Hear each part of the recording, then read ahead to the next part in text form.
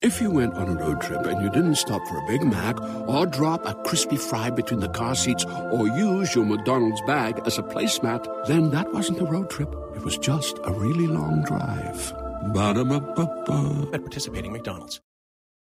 The longest field goal ever attempted is 76 yards. The longest field goal ever missed? Also 76 yards. Why bring this up? Because knowing your limits matters, both when you're kicking a field goal and when you gamble. Betting more than you're comfortable with is like trying a 70-yard field goal. It probably won't go well. So set a limit when you gamble and stick to it. Want more helpful tips like this? Go to keepitfunohio.com for games, quizzes, and lots of ways to keep your gambling from getting out of hand.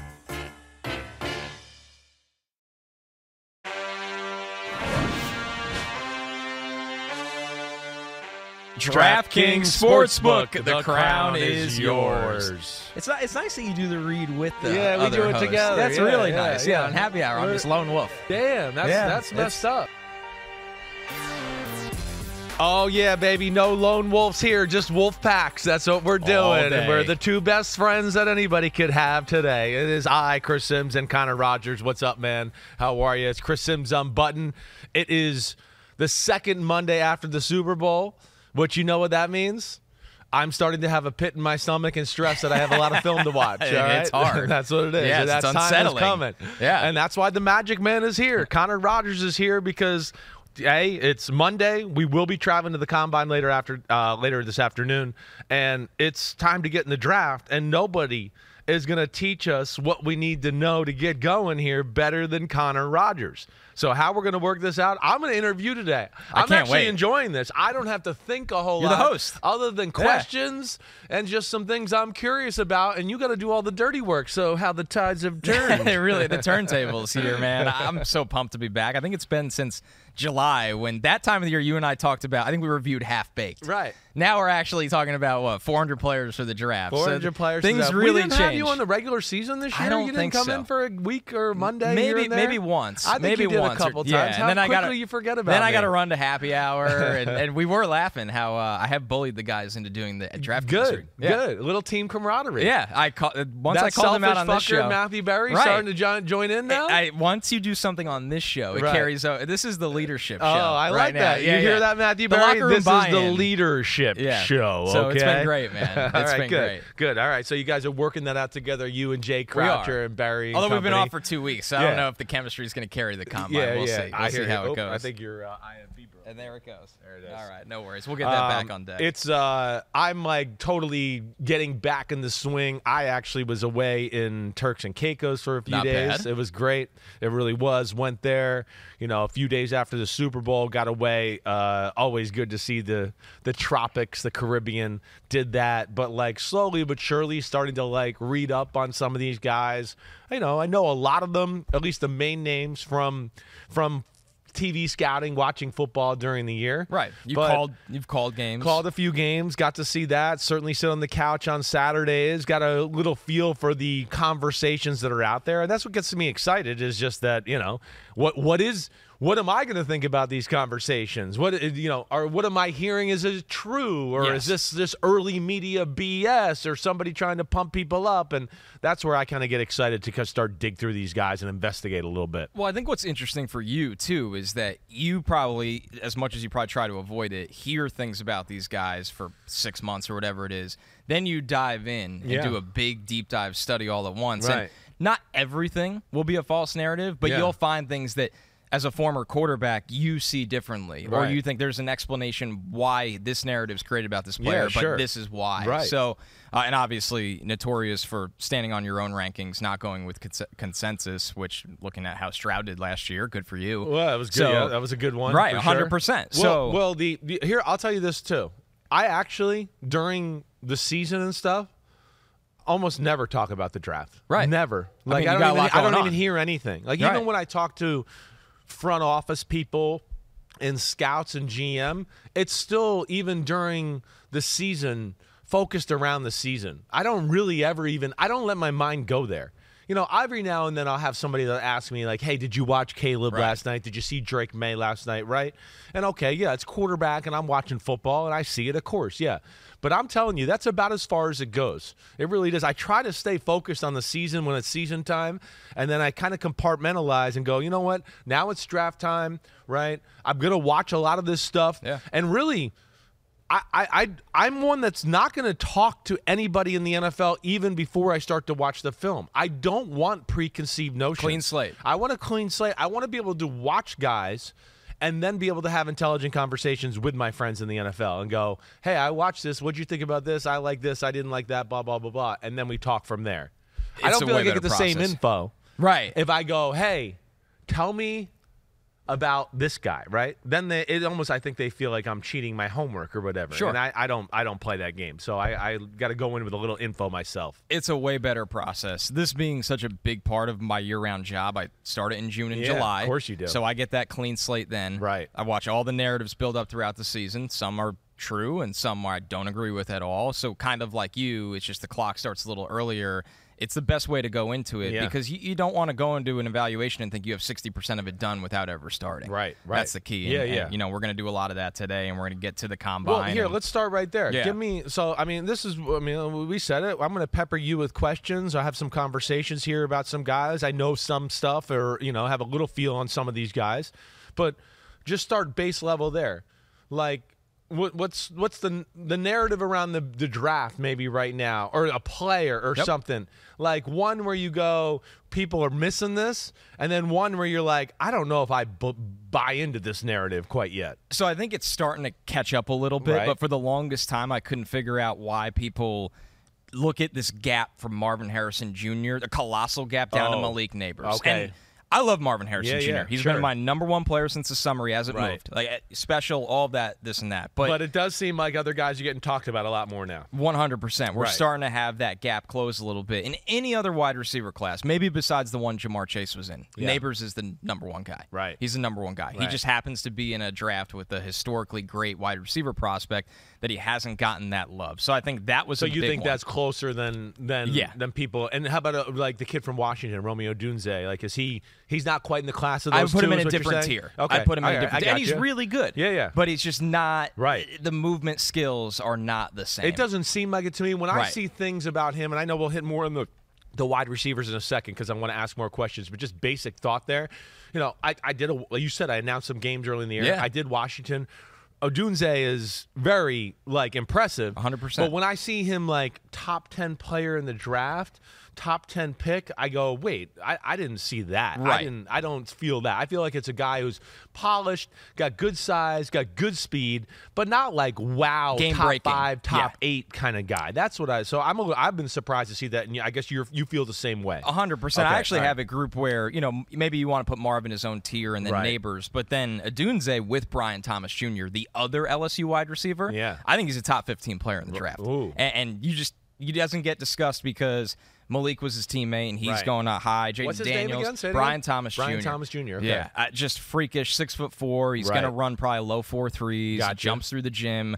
I mean, in his state championship high school basketball game, he was the player of the game. So this is an athlete that looks different, has that different. And as much as everybody loves Jaden Daniels, and I get it, they left a lot on the field for this guy with some hanging deep balls where his numbers should have been even bigger. Yep. Another one, good transition right there, is I have Penix and Jaden Daniels in a tier together. Yeah, right. I don't see it. I have Caleb Williams and Drake May higher. Right. But then Penix and Daniels, to me, are tiered right together, where everybody has Daniels as the number 3 pick in the draft. And a lot of people are like, well, Penix is a day 2 guy. Right. And they're very different, Yep. so you can't discuss them that way. But in terms of quarterback prospects, I think Penix is the best pocket passer in the draft. Yeah. I do. Now, it doesn't mean he has the highest ceiling. It doesn't mean he's the best. Right. The guy you take top 5. The medicals are a big thing at the combine, although I expect them to go better than people think.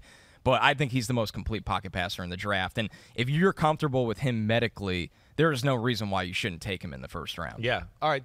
So when you see, so here you go. Here's Connor Rogers' big board right here. Here's 11 through 20. You got Jaden Daniels at 20, Penix at 19 right above him. Those are your only quarterbacks there in that tier. And then I'm guessing you got the other 2 guys in the top 10. Yeah, right, Caleb Williams, 3rd overall. Right. Drake May, 6th overall. Okay, all right, cool. So they're up there, as you see right here. You look at that, and so now I'm going through here. You're seeing early you're expecting 4 first-rounders, or do you think a Bo Nix sneaks in there? Easily. Caleb Williams and Drake May and Jaden Daniels and J.J. McCarthy, they will go in the first round. Right. The question is, will they all go in the top 10? Right. And I'd put the odds higher that they do than they don't. Wow. And then the question is, can Bo Nix make it in? Yeah. Some people think he can. Can Penix make it in? That one's I think it's going to be close. It's going to be really close. I would not call that favorable right now.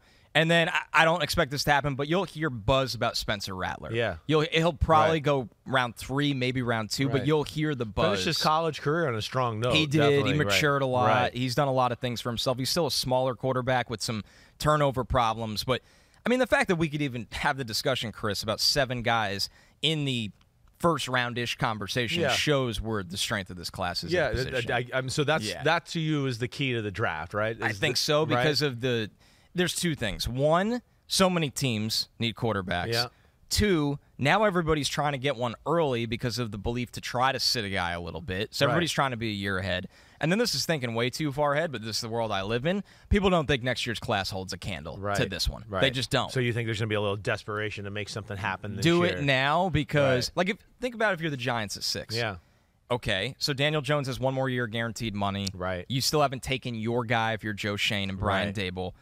The Giants should not be picking in the top 10 next year, no matter what happens. Yeah. This was a colossal disappointment this season. Right. If you think you're not going to be picking in the top 10 next year, and the quarterback class isn't nearly as good next year, you should have your scouts a year ahead. Yeah. Not all teams do, but they probably do.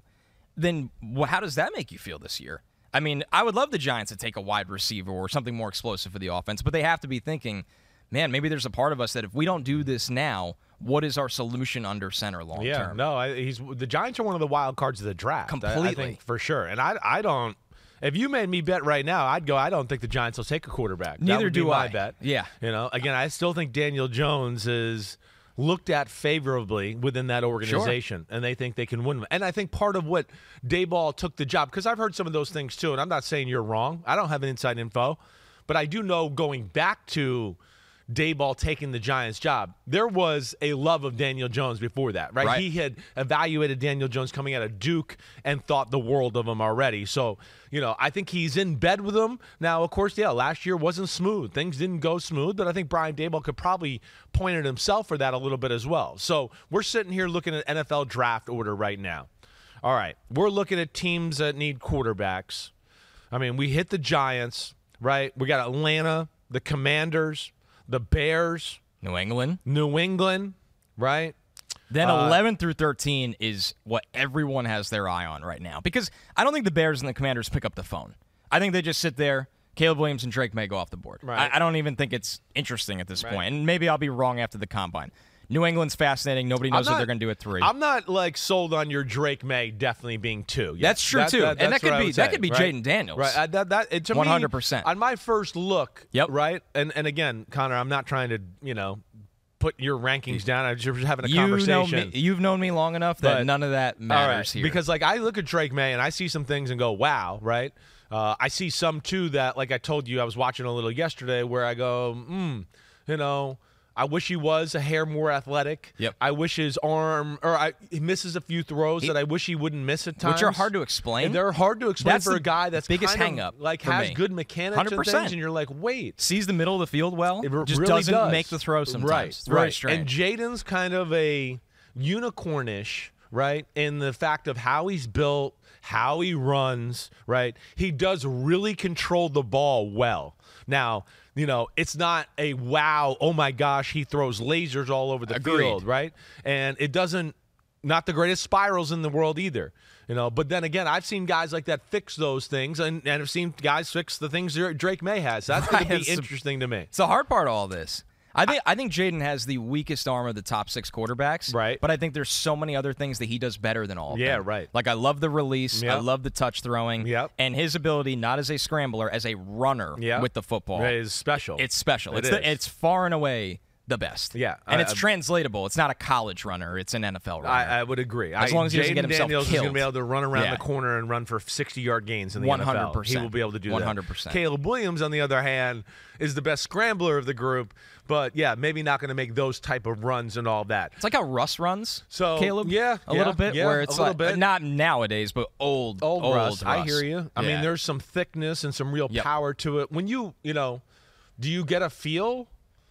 It seems to me that not Jaden Daniels, Caleb Williams is like in a class of his own. It's viewed that way. I think so. A lot of people want to get in front of him in Indy and just ask what went wrong this year. Right. Because the bar was set too high. Yeah, He won the Heisman 2 years ago. He was supposed to be unstoppable this year. That defense on USC literally could not stop a Pee Wee team. Could not stop anything. Yeah. The offense stinks, too. I'm not a fan of that offense. Not it's at basic. all. I mean, way to go, Commanders. You got Cliff Kingsbury. Yeah. I don't get it. I don't get that offense. I don't. I'm not a fan of it. It's tough to watch. It is. Honestly. But I have the sense that you do, right? Like I said, just early watching, just because I wanted to watch some guys and get a feel for it. I don't know. I think everybody's playing for second in the quarterback conversation. I would agree. That would just be my early look. I don't think this is going anywhere. I think Caleb Williams is clearly the number one pick. Again, I'm going to reserve judgment a little because I haven't dove in all the way here yet. But, man, after first look, it's hard not to go, whoa, this guy's arm's on a different level. All the releases are on a different level. The side-to-side movement and quicks that way are on a different level. He got lost a little last year. Yeah. Pressure, expectations, right? He probably too much trying to put things on his shoulders, win the game 100%. That way. It caused him some bad habits and some stupid decisions, right? And you might have to deal with that a little bit in his college, early on in his NFL career. But, man, I don't know. The talent as a pure thrower, I'm always a sucker for that, right? That, to me, it stands out compared to the rest of the group. It's absolutely effortless, the throwing. It is. And when you go back and watch 2022, he was as good as I've seen against pressure for a college quarterback. Right. As good as I've seen. It tailed off this year because I think he went out there thinking, I have to score 70 points or we're going to lose. Right. And I think, and this is a good question for you, as a quarterback, doesn't that completely change your mindset pregame going, well, we're going to give up 50 today, so I'm going to have to do some things that I wouldn't do in a better situation? I don't think there's any doubt about that. I think that's where, I feel like as we watch film and go through that, you're going to have to keep that in mind a little bit, that this is a guy that's so super talented that he thinks, hey, I can keep us in it no matter what here. And, yeah, he lost his way a little bit there. And then, of course, I don't think they helped him a whole lot either.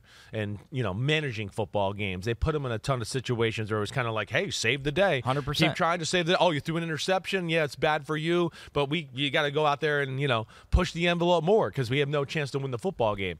All right, so we get to the quarterbacks there. All right. Any other teams you look at there that are a key to the top 10, top 12 that really pop out to you to go, ooh, wow, I'm interested to what they do or how they handle this whole situation? So 11 through 13, the Vikings, Broncos, and Raiders, I think everybody is wondering which of them will be the most aggressive to come up for a quarterback and if they have to. Because they're all kind of pinned against each other, right? The Vikings, we need to see what happens with Kirk Cousins in free agency, although I don't think that completely takes quarterback off the table for them, even if he came back. The Broncos, Sean Payton absolutely wants one. Yeah. It's been the worst kept secret for months. And the same with the Raiders. I mean, you got to think with Antonio Pierce, and he probably won't have this opportunity, but Antonio Pierce coached Jaden Daniels in high school, recruited him to Arizona State. Right. I mean, he's clearly a big fan of Jaden Daniels, the player. How high can the Raiders go is the question. Like, will New England answer the phone at 3? Can control what this draft looks like? This is the problem with the Raiders, Yes. They might just be too far out. They might be too far out. This is why I was one to argue last year. They should have made a move to quarterback last year. Last year was the move. It was the time to do it. And they sat there at, what was that, 7, right? And left themselves in no man's land. I guess they didn't like Will Levis and didn't feel good about that. So, here they are stuck in a situation now that's worse than last year. And you're right. I don't know what they do there. So that's the little range you're looking at right now. Do you go, that's really interesting, and those guys got to make some plays. The Vikings thing, I do think if they sign Kirk Cousins, it'll be probably a 2 or 3 year deal. So and they won't look at QB. Yeah. Right? They'll let it ride out. Right? You're trying to win in that scenario. They're going to try to win with him, make him feel comfortable. One last hurrah, O'Connell and Kirk Cousins. But I'm with you there, I think, with the Broncos and Raiders, certainly.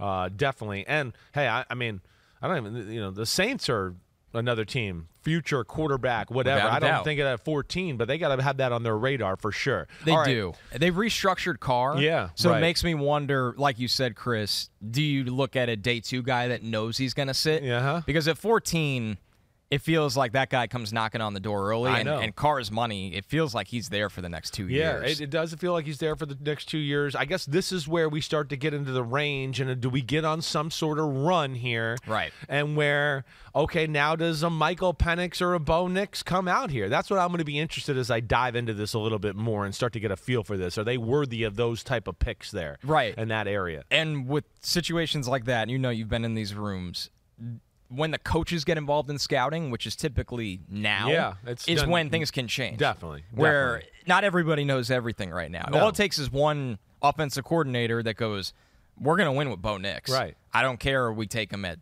13 or whatever it is. Yes. We're going to win with Bo Nix. If that coach is out there, then Bo Nix is going to go early. Yeah, no.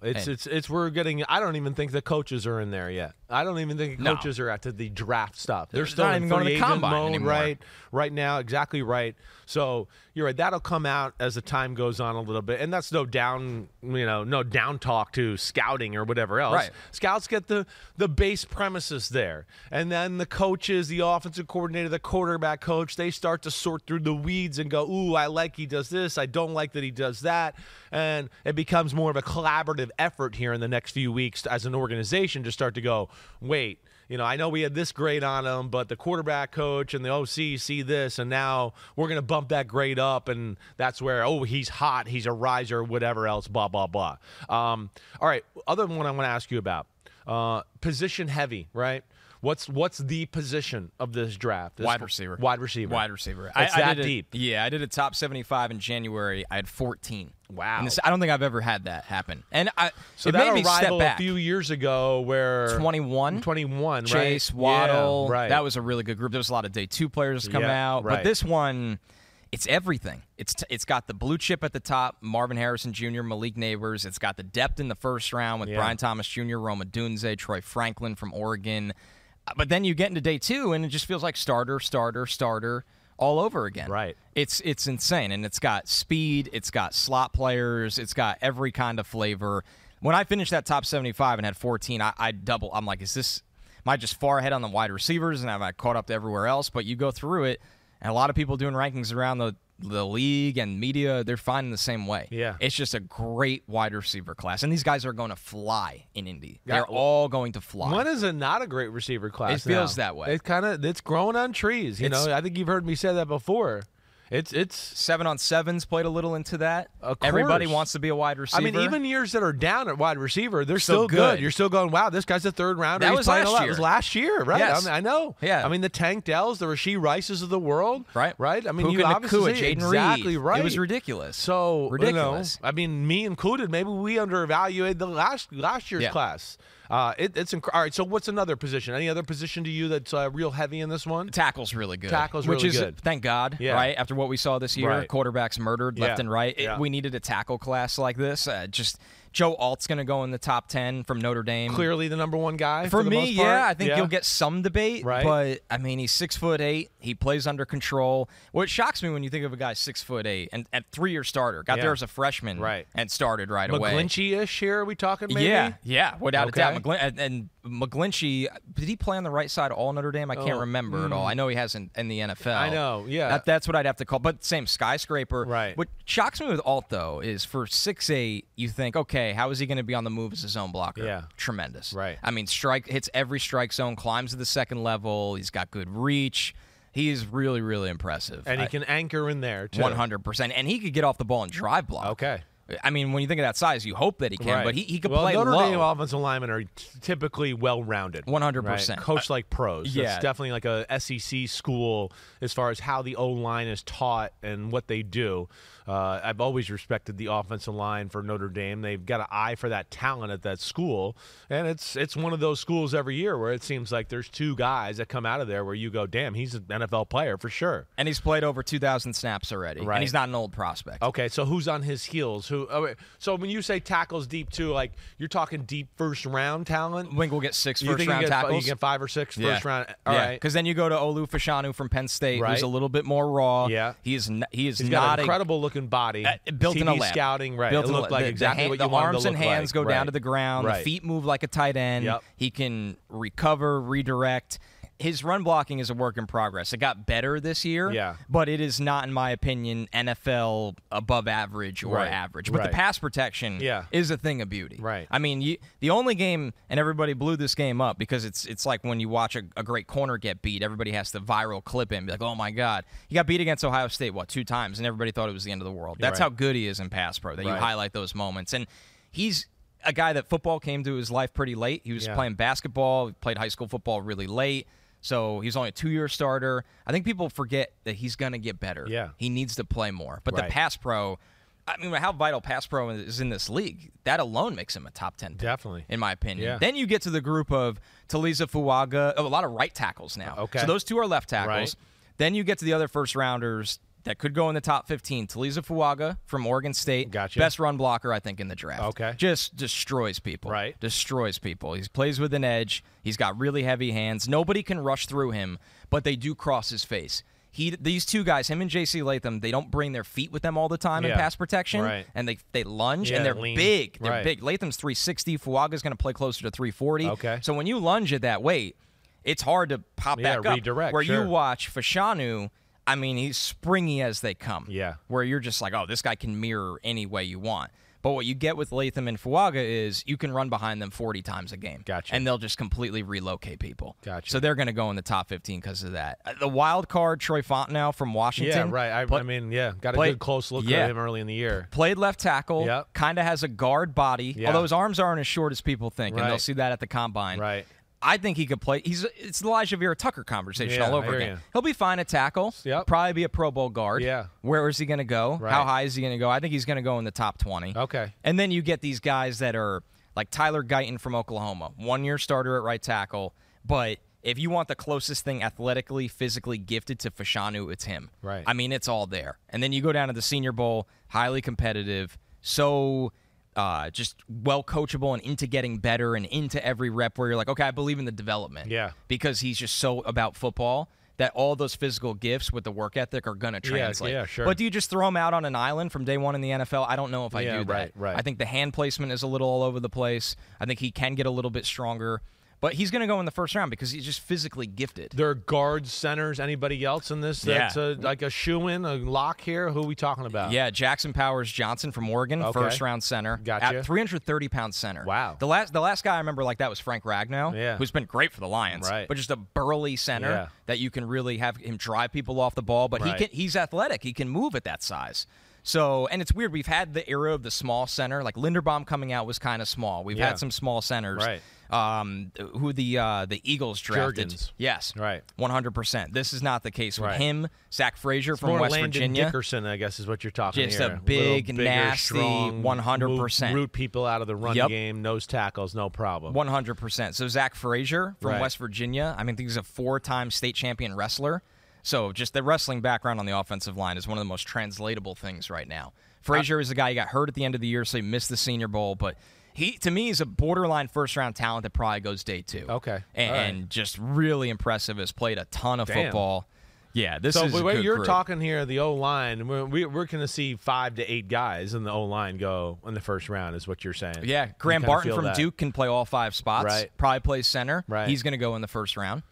Around any corner, within every battle, and with the dawn of each new day, the threat of the unexpected, the unpredictable, and the unrelenting lies in wait. But Marines will always be there. They are the constant in the chaos. No matter the battlefield, Marines adapt to win, defeating every shifting threat, protecting our nation's future. The few, the proud, the Marines. Just in and so good. Thousands of summer deals at your Nordstrom Rack store. Save up to 60% on new arrivals from Vince, Rag & Bone, Adidas, Joe's, Marc Jacobs, and more.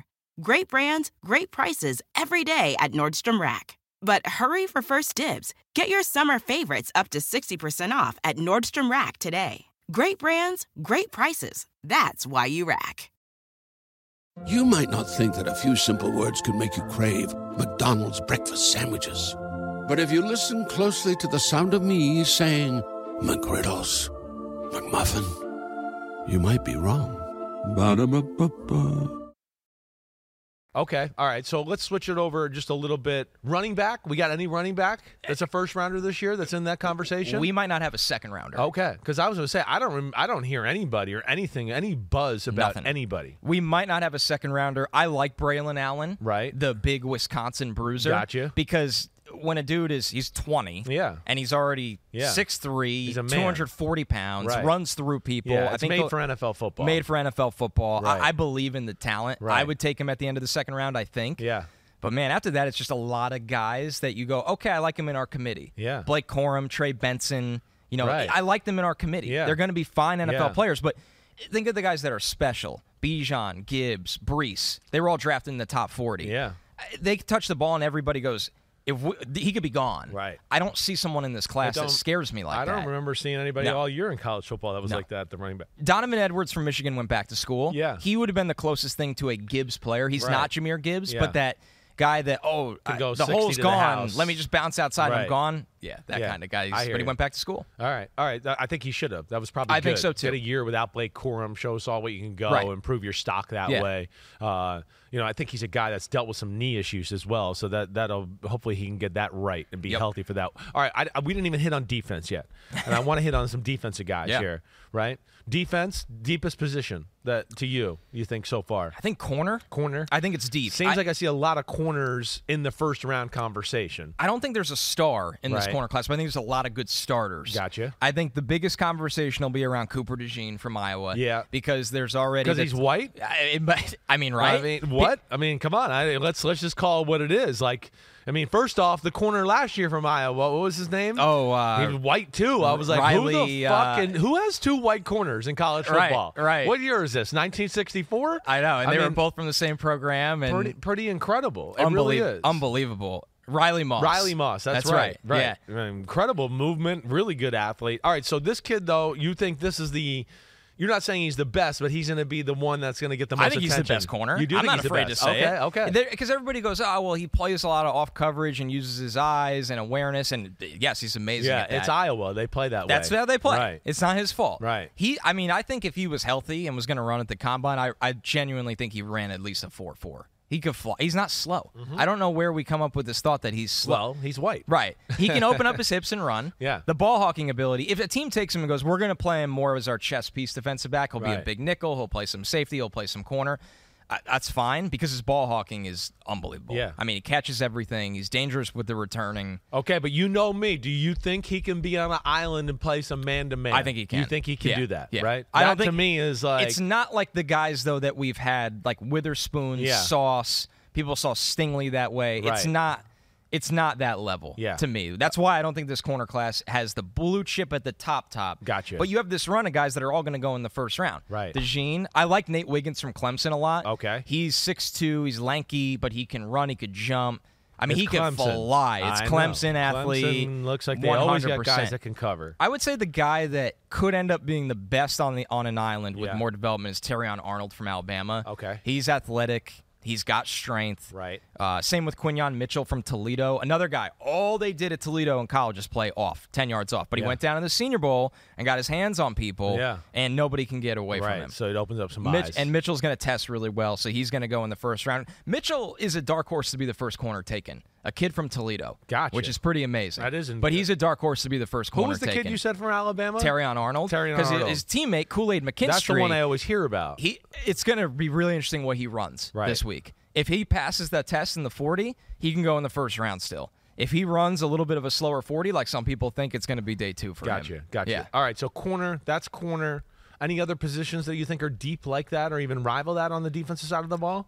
It's tough. I think that edge has some players. I mean, obviously, the guys that are going to go in the first round, like Jared Verse from Florida State, power rusher. Right. Dallas Turner, athletic, can move him around, do a lot of different things. He could play off the ball. Number 15 at Bama. Yeah. Right. He's somebody that is going to go in the first round. Incredible-looking body. He got so much stronger this year. Right. I would take him in the top 12 to 15. I have no problem with Okay. that. He's really good. And then Latu. Like Nolan Smith athletic-wise? That guy? Oh, yeah. That kind of guy? I thought so on tape. Okay. Yeah. Okay. But All just right. a better player. Right. And Nolan, if he didn't get hurt, probably would have had an even better college career. Yeah. He just was hurt a lot. Right. Latu from UCLA, probably the most interesting guy. Catches my eye when I saw him this year. Looks It's the like best- Jalen Phillips. It's the really, best tape you're going to watch out of the pass rushers. Can counter every move in the toolbox. So why hasn't he won? Like, what is it? He was medically retired from Washington. Okay. Medically retired. Right. Damn, this is really like Jalen Phillips. It's crazy, right? Holy shit. Yep. Not only looks like him or the same number as him, and he's got the same medical issues here. UCLA clears him. Right. Dominates for 2 years. Right. Dominates. Now, I don't think he's going to test, which at edge, this matters. Yeah. At edge rusher, it matters. Yeah. He's not going to test like these other guys. Right. And you have to wonder how that affects him, how much it affects him at the pro level. Yeah. But his hands, he's got the best hands. Him and Verse, hand placement's phenomenal. So you the way to think get he's off the blocks. most polished? Or Yes. I said it like this. If I had to put a guy on an NFL field this year to win a rep on an island against a tackle, I'd take him. Okay. I'd take him. Yeah. It's just he's dialed in completely. Every move is in the toolbox, and it's not that he's out there just trying things. Yeah. It's refined. So who's the freakiest athlete of the group? Chop Robinson from Penn State. The Penn State kid. I mean, the production was non-existent this year. Right. But why? What is it in your assessment? I haven't watched him at all. Another guy, I watched him, on TV, and I went, ooh, this, because everybody's talking about him. It felt like he has to win off the snap with that burst and turn the corner, just win with speed. And he has nothing else. And the hand battle, not pretty. The leverage battle could be better, and he can't counter right now. And he's just getting better against the run, but I have to shoot a gap against the run, not I'm going to stack and hold the edge and blow up the run. What kind of body are we talking? Like Chip? Kind of squat, like Carl Lawson-ish. A little bit that way. Yeah, Okay. That squatty, like almost like too much muscle for the jersey kind of build. But his ability to get off the ball, you just draft that early because there's just not a lot of guys that could do that. Yeah. He's so explosive. So explosive. I actually still believe in the player. People have cooled on him. Right. I believe in that if somebody coaches up his hands, that when he gets better at that timing ability to just master it, some tackles just can't set against him. Right. They have to overset, and then he's going to learn how to counter inside. He's really interesting. Sounds like it. I mean, remember when we watched Yaya Diaby last year, where it's like, this is all athlete. Right. And then he had 7.5 sacks this year, and you're like, well, sometimes guys figure There's it out. something to that. That's why I tend to, when in doubt, I go with that guy. Me too. And all things, everything almost, always. Right. Yep. Just because they just go, hey, I mean, again, I'm not getting to work out these guys or whatever else, but when you have the pure physical raw ability and tools, and you've alluded to this earlier, you like football and you're coachable, those are things I go, okay, yeah, he doesn't have this, he doesn't have that, but damn, I've been in the NFL before and been around it my whole life. These are the things that are coachable, that you can fix. So he's intriguing. All right, so you're saying Chop Robinson's the freakiest of the group, athletic-wise. You think he's the one that's going to, pop to us whatever that night is? Are they Thursday or Friday night? I can't remember. I think they're a little earlier. Yeah, they might be Thursday. Might be Thursday, right? Yeah. All right. So there's that. What about now? I just want to hit on DT and LB before we just move on to some other random questions, right?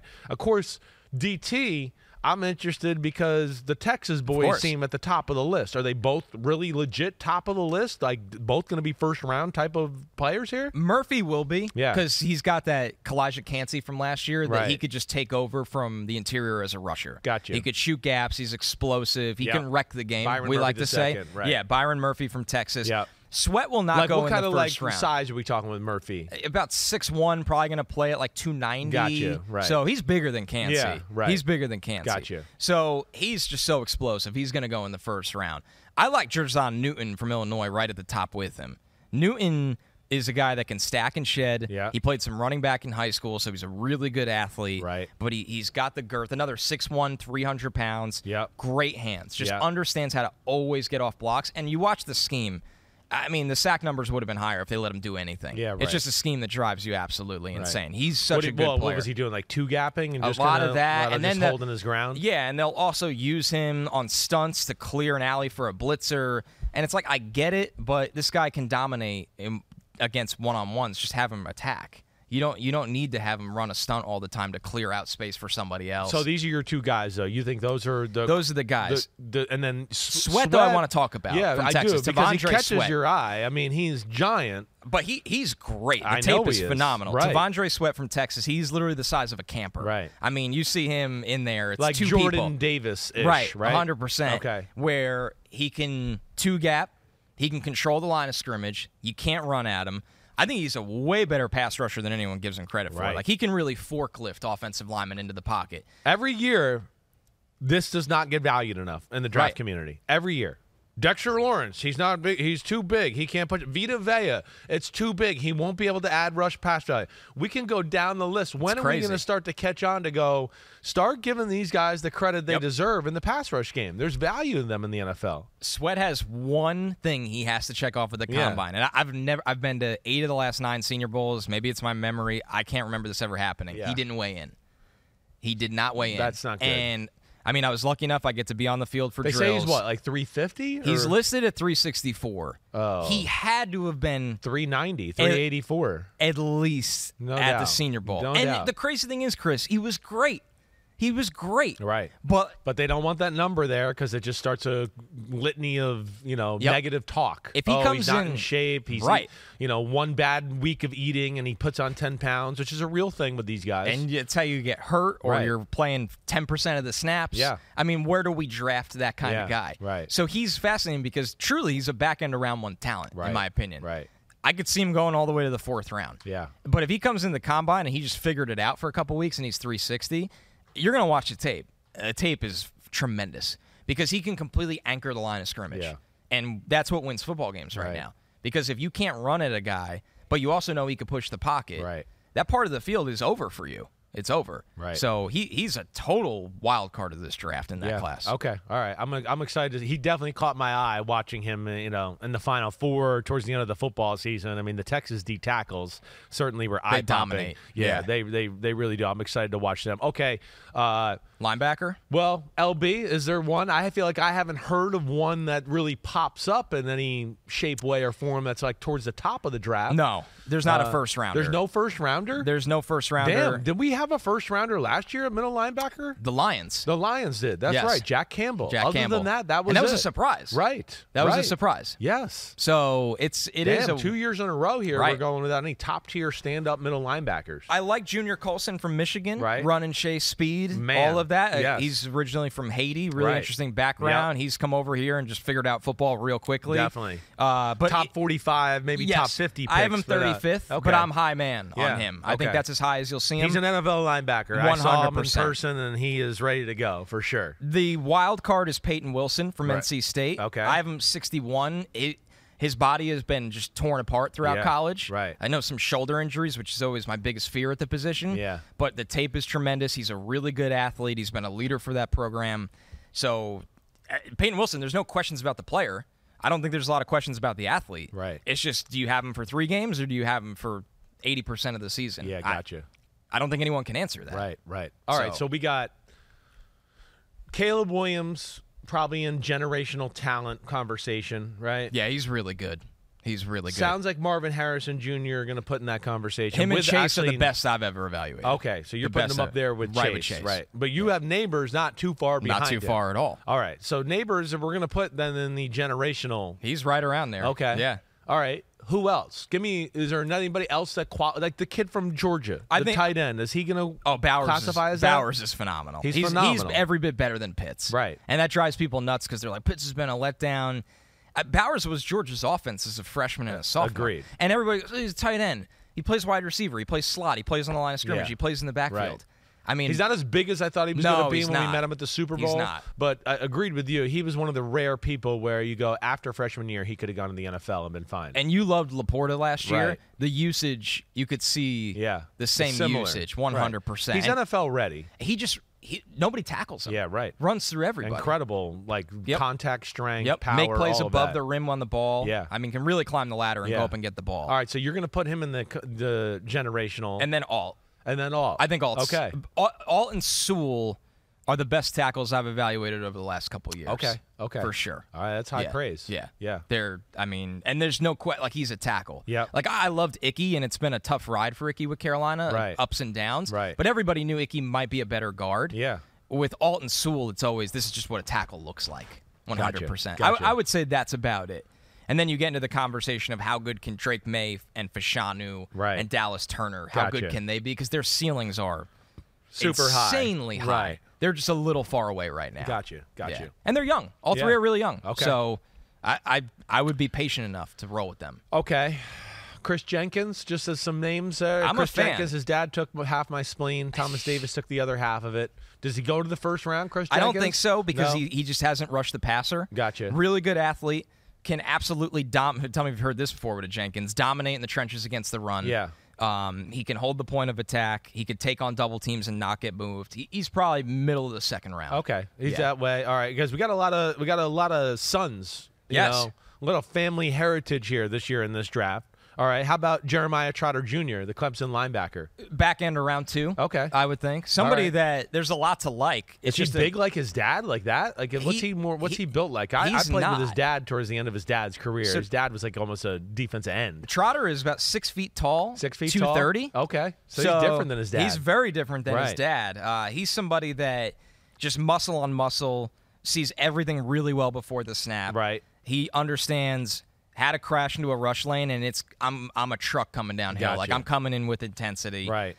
I think he is such a good tackler when coming to balance. He just breaks down Clemson's smoothly. D was real. It looked like it's just amazing when I watched how they him do on this TV, every year. right? I mean, the corners jumped out to me at the end of the year watching them. The corners. So I wasn't shocked they have to hear a you D-line. say. Right. Ruka Ro. Right. You're gonna have fun saying that name. Ro. Yeah, Ro. He's a good D lineman in this draft. Day 2 player as well.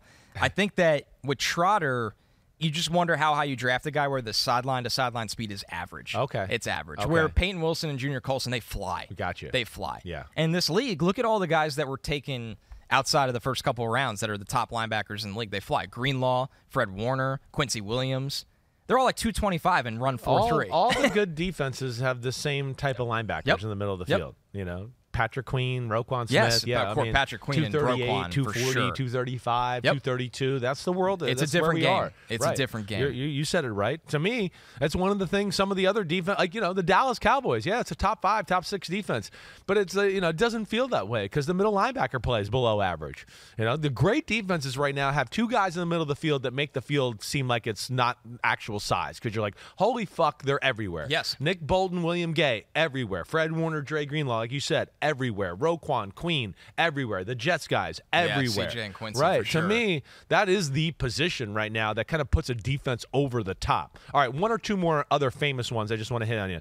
Jerry Rice's kid, Brenden Rice. I got to meet him at the Super Bowl. Super cool kid. Really nice dude. Yeah. Like we top 3 rounds? Where are we thinking? Probably between, I would say, round 4 to 5. Okay. Big body, had a great Senior Bowl. Right. Dominate. I mean, he's very strong at the point of contact. Yeah. He clearly puts in the study. Right. Like, when I got to talk to him at the Super Bowl, just told me how, before each practice, he had studied all the corners he was going to go against and knew their tendencies, how to win. And he won, so it's not like it was BS. Right.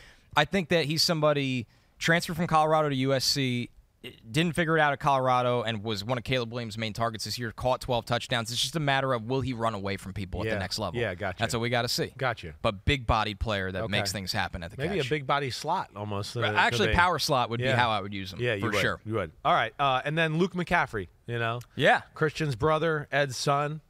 What do you think? What's your little eval of him? I think pretty solid. The release package is good. Right. I thought he'd run away from more people in Mobile and drills against those corners because I saw on tape he runs away from people. He's smooth. The routes are really good. It's just a matter of, does he have something that's a calling card? Gotcha. Like, is the speed high end? Right. Is the route, are the routes just so good that that's going to help him separate from the pack? I thought Ricky Pearsall from Florida was a much, much better player than him and he doesn't get that kind of love. Pearsall catches everything. He separates at all 3 phases. Yeah, what number is Pearsall? Was he number? I forget what number 3? he wore. Yeah, but I mean, he had some of the best catches in college football this he year. caught my eye. Yeah, he did. I think he's right. a second-round player, and he's probably not going to the 3rd or 4th. Okay. Yeah, Pearsall's he's phenomenal. All right. So there we go. That's a little draft news for you. You're right. There are a lot of kids, like There sons. a ton. I mean, we didn't even hit on Tua's brother, right? Well, I think we hit them all other than Tua's brother, and then Frank Gore Jr. Of course, he had a great Shrine Week. Yeah, did he? Yeah, really good Shrine Week. Obviously, a smaller back, but he's going to get drafted as well. Yeah, small school player. Gotcha. But yeah, Frank Gore Jr. absolutely one of the most notable ones in this draft. Like how small? Like what are we talking like? Let me see. So he's not quite as thick as his dad and built like that. No, he's not. Dad was like probably 5'11", 220. Yeah, 5'8", 195. 5'8", 195. Wow, He's so he's small. a totally different. Yeah. He's a third down back. Yeah, type of guy. he's not looking to just run through people all the time, but Gotcha. he's shifty. Yeah. He's shifty. I actually think it's weird. You would think these kids get more appreciated because they're famous dads, and with him it was the opposite. Right. Like, it's just like nobody cared about him in college, and he's a good player. Yeah. All right, cool. We'll see how it shakes out for them. I'm really excited to dive in. You got my blood boiling here a little bit. It's it really the best, is. It's man. that time of the year. We say this is a good draft. Yeah. Like, no exaggeration. Right. This is a really good draft because of the as you say, like the freak shows in it. That's what it's full of. Yeah. They're just freaks at wide receiver, some pass rushers, some corners, some really different dudes. All right. And sure. safety, nothing there that we're looking at right now? Disappointing. It's a one class that I still need to do the deep dive on. Yeah. I've only done the top guys. Right. I like Tyler Nubin from Minnesota because he could play any spot. Shit. He could play downhill. Right. He could play free. He's got sideline to sideline range with ball hawking. He tackles. Ball production was really good, but after him, it just to me was a disappointing class. Cam Kinchins from Miami was supposed to be that dude, and it's just been okay. Right. Okay. Yeah. So. All right. So safeties are going to be day 2 type of things, it sounds like, for the most part. Too. Was it last year as well? Yeah, it was. We haven't had that kind of guy. There was nobody that jumped out. No, definitely not. At Delta, we know Mike in 8C prefers reality TV to reality. So we provide more than 1,000 hours of in-flight entertainment. On the next flight, 8C is Mandy, a foodie. So we offer all types of food options. Because at Delta, everyone flies their own way. Delta, keep climbing. You might not think that a few simple words could make you crave McDonald's breakfast sandwiches. But if you listen closely to the sound of me saying McGriddles, McMuffin, you might be wrong. Ba-da-ba-ba-ba. The longest field goal ever attempted is 76 yards. The longest field goal ever missed? Also 76 yards. Why bring this up? Because knowing your limits matters, both when you're kicking a field goal and when you gamble. Betting more than you're comfortable with is like trying a 70-yard field goal. It probably won't go well. So set a limit when you gamble and stick to it. Want more helpful tips like this? Go to keepitfunohio.com for games, quizzes, and lots of ways to keep your gambling from getting out of hand. All right, we got some questions. I think we get into like a little. You want to hit anything else? Anything else you think we're missing draft-wise? I think we did. Anything like that? We did pretty good. Yeah, you're happy with it? To me, it's got just, all your thoughts out? I think so. All right. To me, it's what the teams do now. Yeah. Like the movement of the board. Yeah, right. What you can't predict and how free agency will change it. Yeah. Will Atlanta do something in the pro market where we don't look at them in the top 10 as really interesting anymore? Yeah. And I don't think they will, but what if they go get Justin Fields or Kirk Cousins, and then we're like, okay, the 8th pick is either for sale, or they're going to get a big-time player there. Right. So the Atlanta's really interesting to me. Those teams I talked about at 11 to 13. And, will somebody sign Russell Wilson as a starter when that day comes? These are things we just don't know. Yeah, But they changed the draft. Right. They completely changed the draft. No doubt about it. So that's the next phase. I hear you. But we there. got a couple weeks. And that's where we probably get into those guys that you're talking about drafting, 10 through 20. Right. Where they're going to be doing their due diligence on some of these veteran guys that are available out there to see if they want to make a move and frame their team around there. And I think, hey, let's start right there. We got a question from @Ode1214. He wants to know Justin Fields to stay in Chicago, right? I mean, think it's happening. I don't think it's happening either. Now, again, I'm like at a part here where I haven't been in rumor mill. I haven't talked to a ton of people in the NFL as of late. After the Super Bowl was over, I took a break. A lot of my friends went on vacations. Yeah, that's the time. But I just reading between the tea leaves, and then after what I saw yesterday of Caleb Williams, I don't think there's any fucking way Justin Fields is in it. And I'm not even saying I think that's the right decision. I've been one to say I'm for Justin Fields staying in Chicago in a lot of ways, right? I'm not always about, quarterback. Let's build the freaking team around here, right? He does some things that are damn good on the football field. Right. And he hasn't had the greatest support system in the world around him.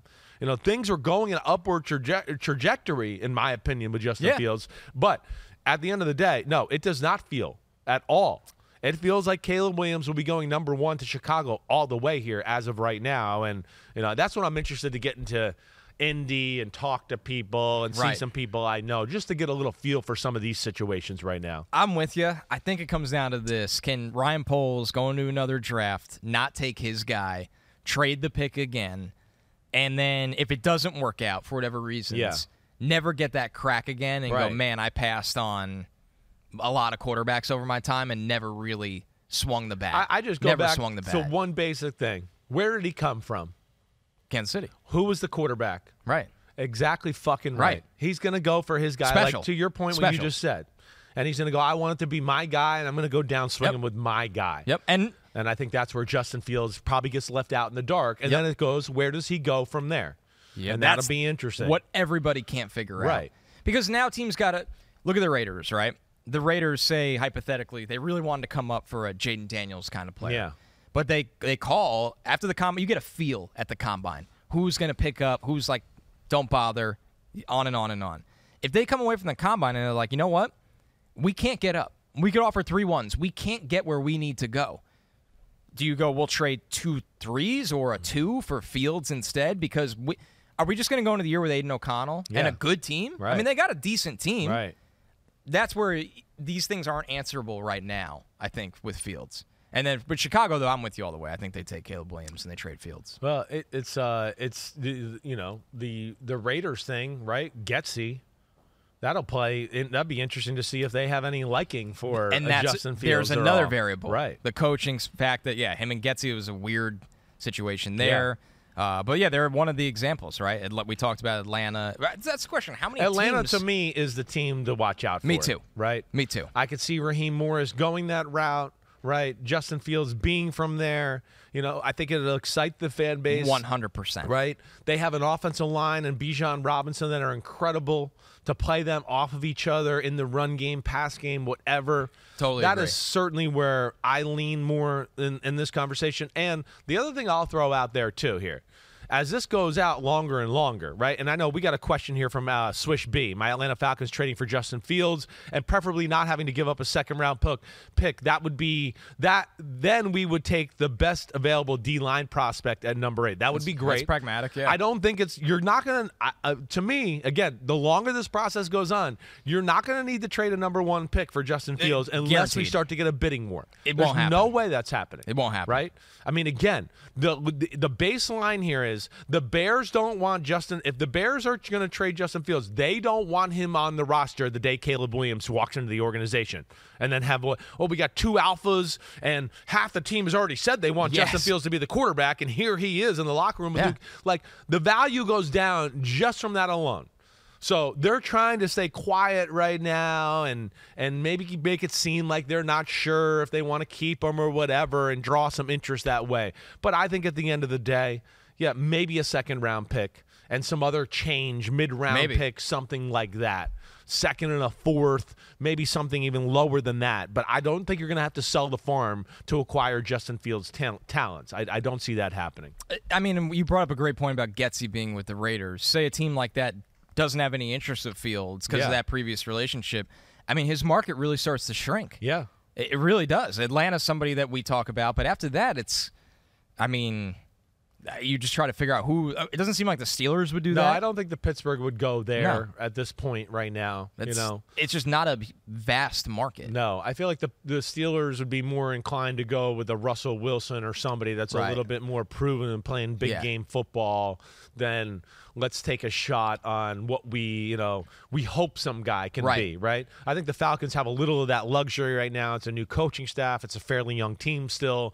So I could see them going that route more than I certainly could of the Pittsburgh Steelers.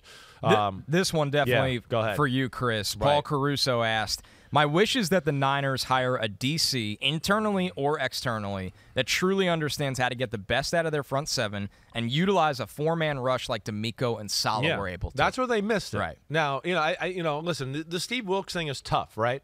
It really is. I feel for Steve Wilks. I think he's a really damn good coach. It was a tough situation.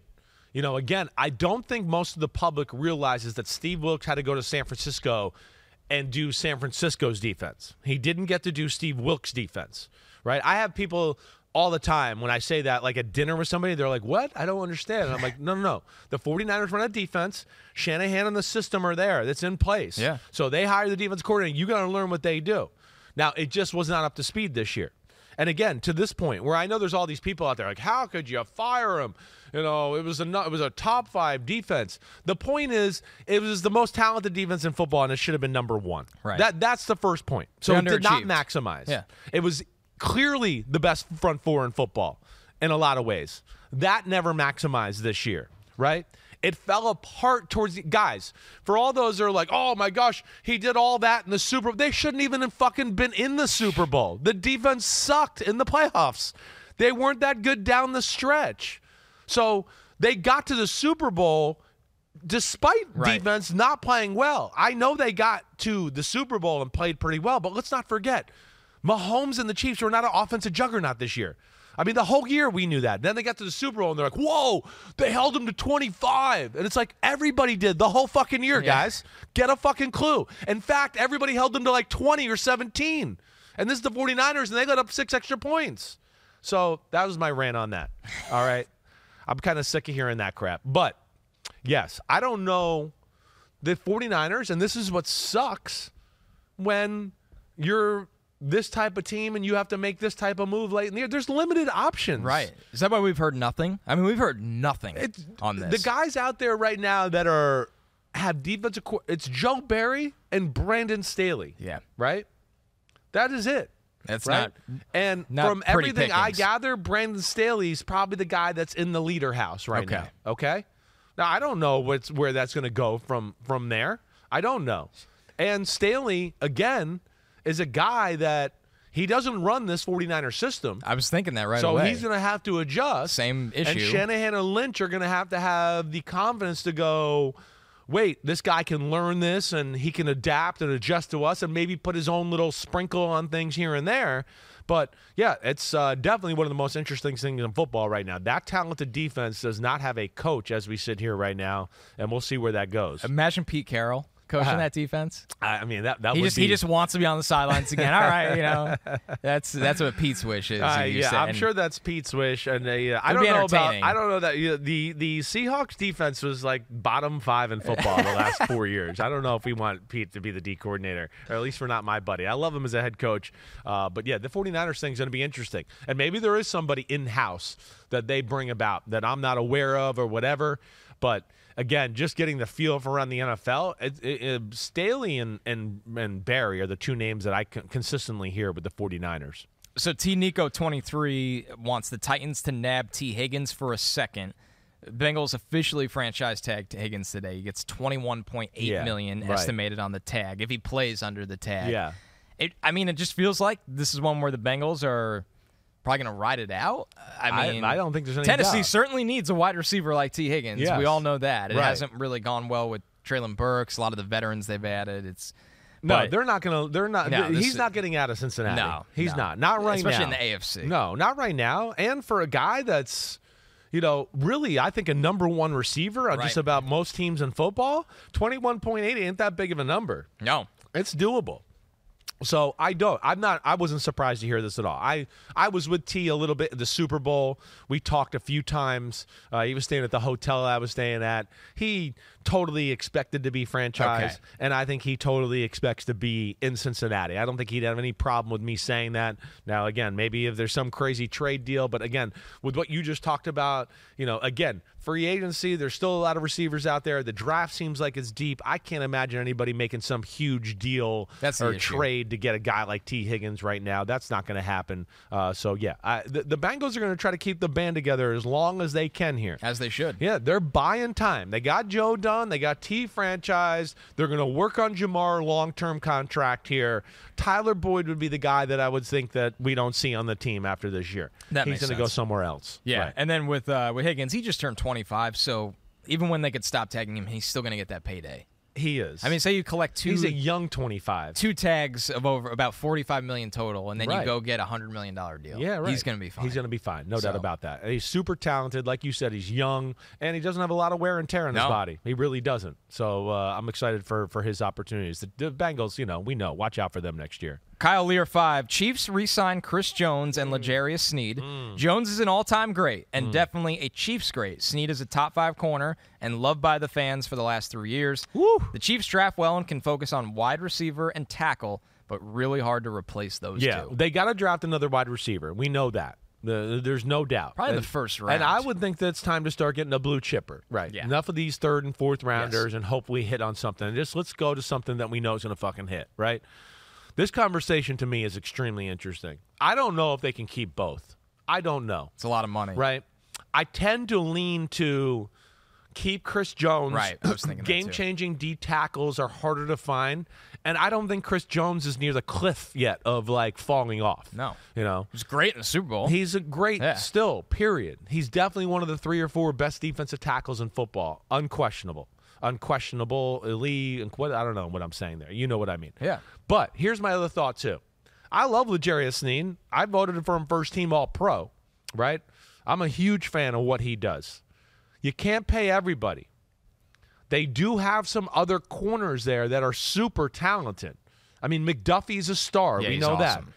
Joshua Williams is pretty damn good. Jalen Watson is pretty damn good.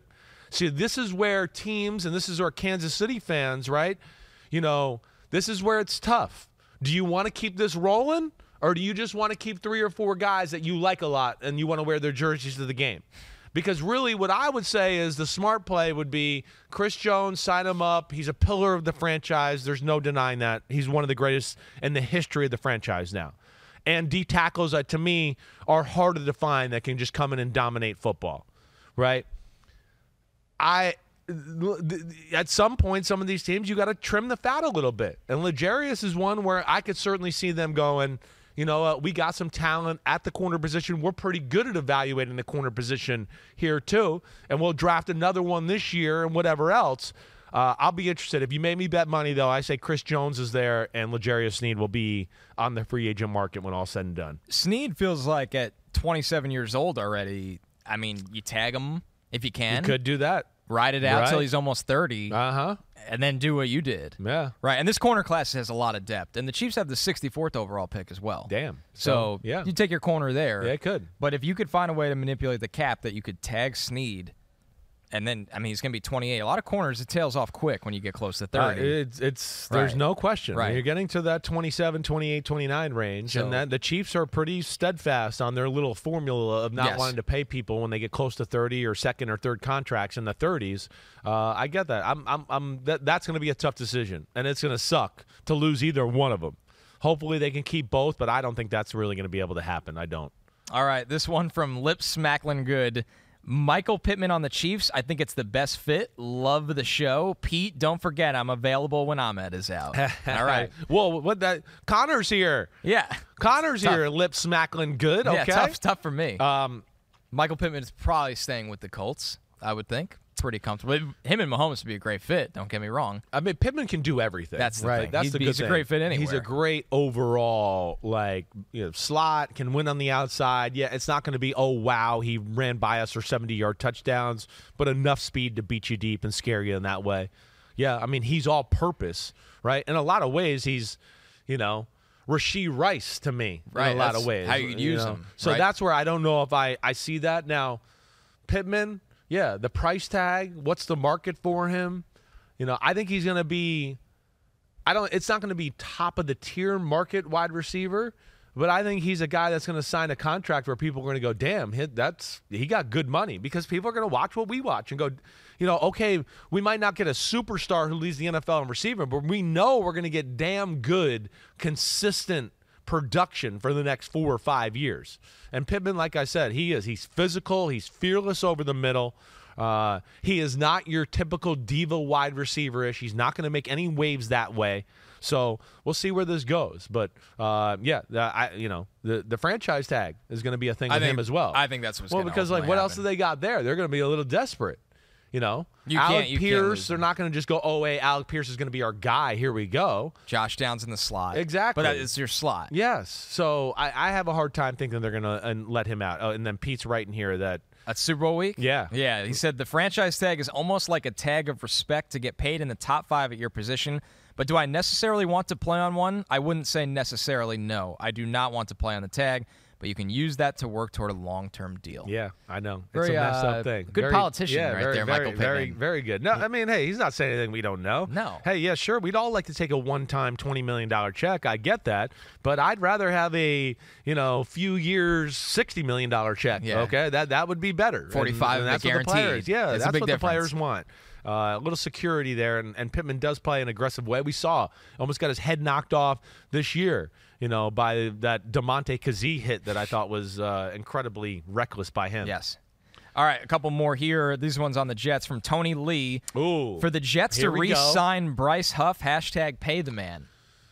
This is going to be an interesting one. It's going to be the price is going to be all about what it is here. I mean, Bryce about Huff 16 per year. Yeah, I would guess that can make sense. Yep. At least 3 years. Bryce Huff, it's incredible pass rushing. It's still a question of 3 downs. Yep. How good is he going to be in that department? Yes. But coming off the edge in passing situations, he's elite. He is elite. Yep. Right? But I think it's fair to question, too, is he going to be elite if he has to play 64 snaps a game? Will he still be the same after a full game of, damn, I had to take Trent Williams on and set the edge? Those other 25 run plays, I usually don't have to do that. Oh, now I'm not as explosive in the fourth quarter. Those are the things that I wonder about him. And I think that's where his value will go down, compared to other top-tier pass rushers just because of that aspect. Right, yeah. Why he won't get to 20. I don't think he'll get to. That's the difference. I don't think so. I don't think so. He might flirt right around that. Yeah. Do you think your Jets are going to keep him? I would lean more towards no. Yeah. This is one they should have got done already. They kind of blew it here, letting it get this far. Should have been like a Quincy Williams last year. Yep. John Franklin Myers. Right. They had him in-house. They got an in-season extension done a couple years ago.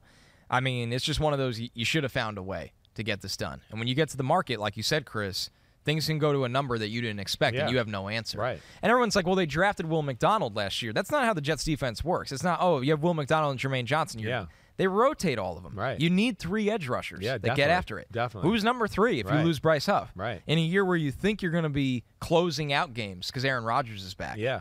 I'd be nervous. Is he franchise taggable here? I think he is, but I don't think they will you don't tag think him. he'll do it? No, I don't think they'll do it. The edge number, the D-end number is... What, 24? It's pretty high. Probably 26. Yeah, and then there's like levels of the tag. You have the transition tag, which is probably closer to 20, which is what I would do.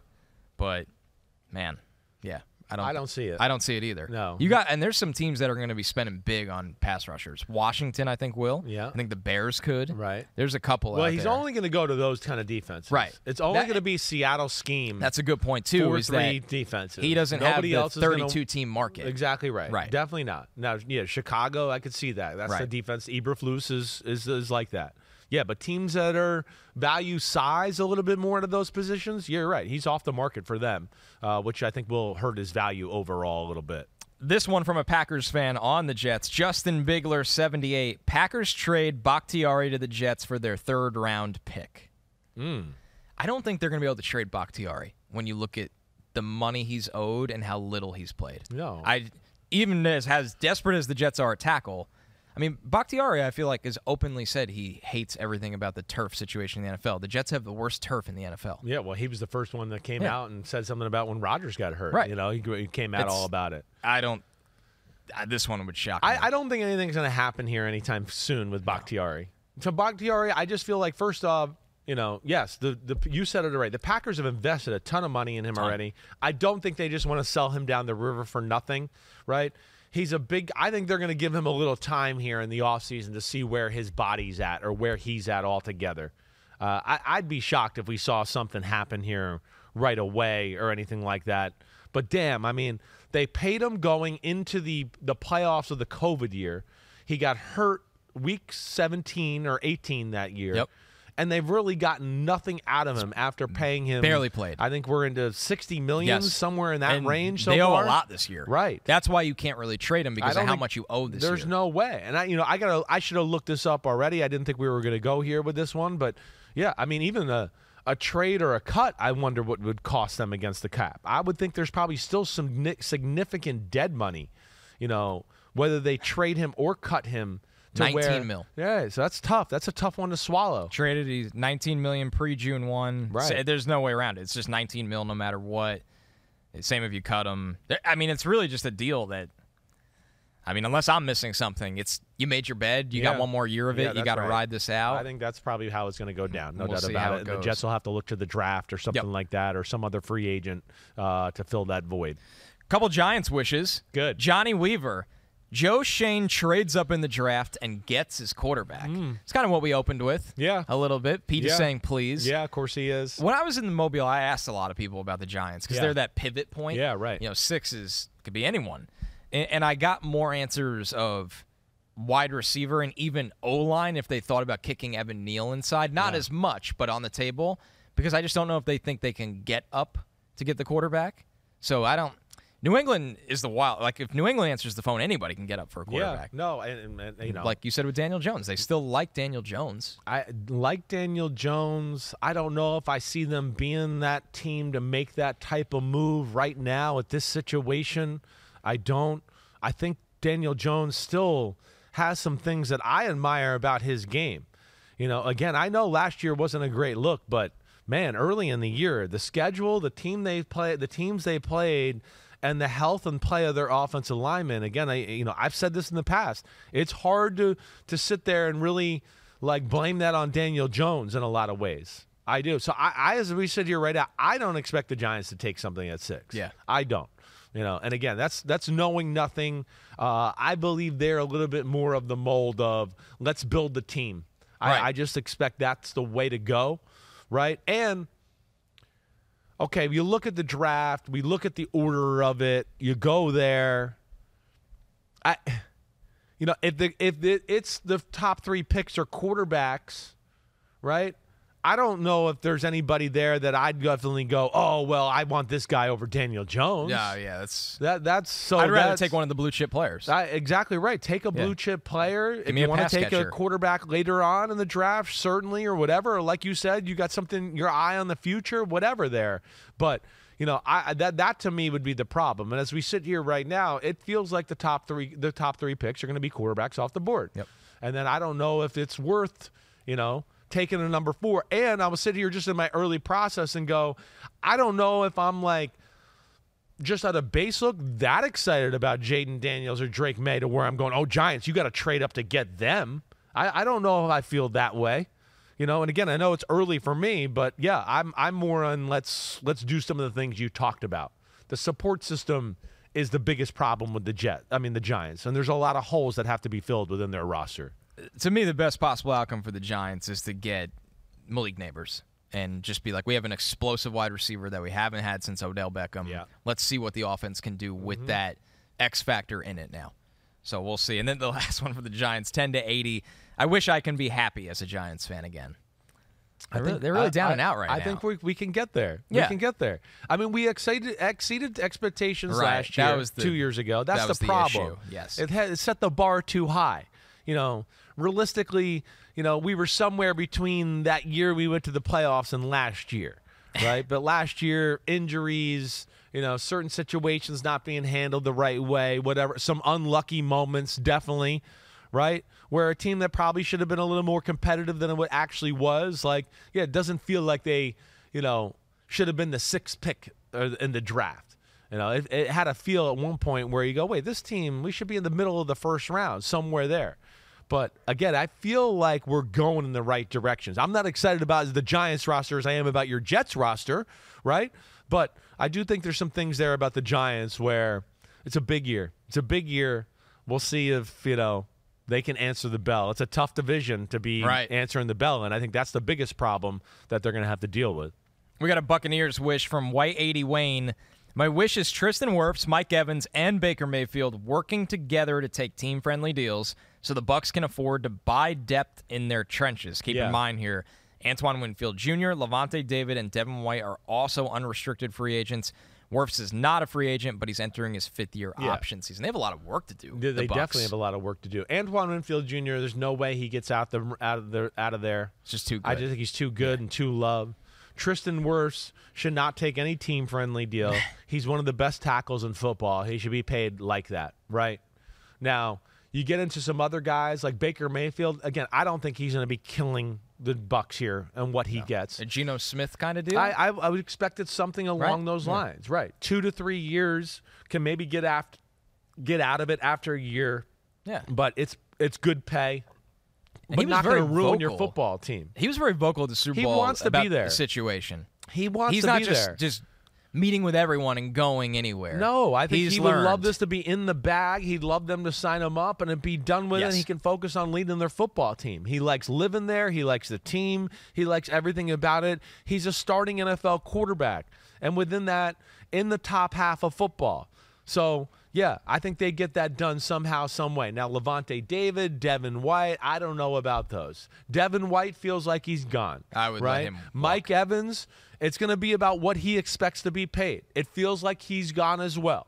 It does feel like he's going to want a little bit more money than maybe they're willing to give to him right now at that position.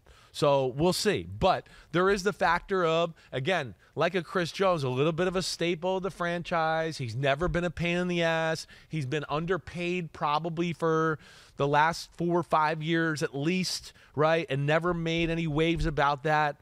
You know, there is respect for Mike Evans in the locker room. But I think if you make me bet money, he's on another team too when it's all said and done. For Antoine Winfield, the franchise tag for safety would only be $17.1 million, so they have that insurance option if they can't get a deal done. Sticking with Mike Evans, this one from your boy Varney, a wish for the Panthers. Mike Evans to the Panthers. Don't you think Evans, though, is going to be ring chasing a little at the end here? I would 100%. Because a contender will still pay him. He's not taking a discount. Yeah, I mean, he got his ring. He did get one. Right? But so that's where I wonder where his mind is at. I would think there's some, like, I don't think he wants to go to a situation like Carolina. But what I worry about with a guy like him who's been paid $12 to $14 million the last few years, now he's getting to the end of the career and he's like, shit, I just got to make up some of the money I didn't make the last few years. That would be the only thing I would throw out there for food for thought. He'd be nice. He'd be great. I think that kind of guy would be great for Bryce Young. Oh, yeah. Right? Just jump ballish, back shoulder, soft throw, let Mike Evans go get it that way. They certainly, as we know, need more help at that position. And they need somebody that's, I know they're going to draft somebody, but they need somebody that is a bona fide guarantee to help out their football team this year right now and get Bryce Young going on the right track. Do you think the 1,000-yard streak means something to him?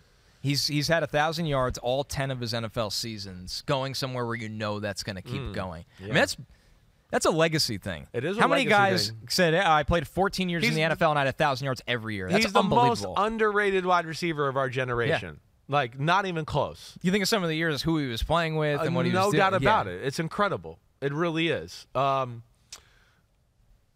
think that'll be a thing he wants. But here's what I would say.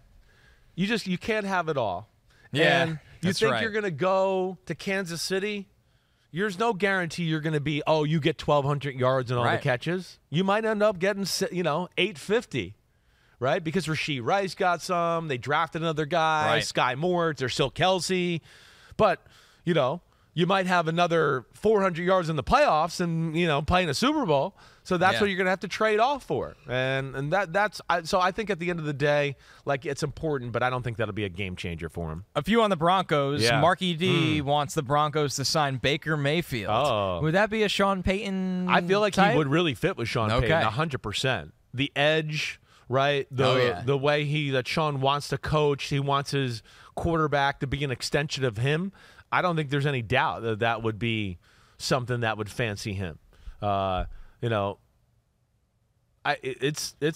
Broncos are one right now. I don't have a feel for where they're going to go at quarterback. Not a lot of people do. No. They're also a team that they could sit where they are in the draft, and if they just took Bo Nix or Penix, you'd be like, they don't care what everyone else thinks. No, that's Sean exactly will right. just do what he definitely thinks. not going to care. No. He's definitely not. He'll do what he wants. And if he feels like he can play with Jared Stidham for a year and have one of those guys, another option. Or even have one of those guys behind him and let him duel it out. Yeah, there's a lot of ways that can go.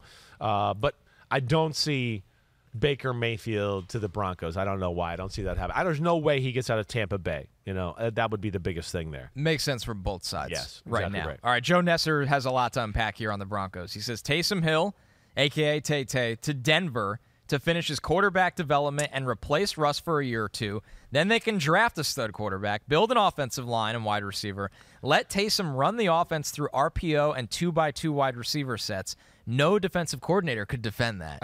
Well, I wouldn't be shocked if he ended up in Denver with a role that's kind of like he used to have, but like the day of like him being the quarterback and we might go with him for a year or two, that's drop over. Back passer. That's not happening. That's not. No, I think if we got to that, Joe Nesser, you'd probably they'd go, wait, with Jared Stidham, we're fine with that. We'll work with that and go from there.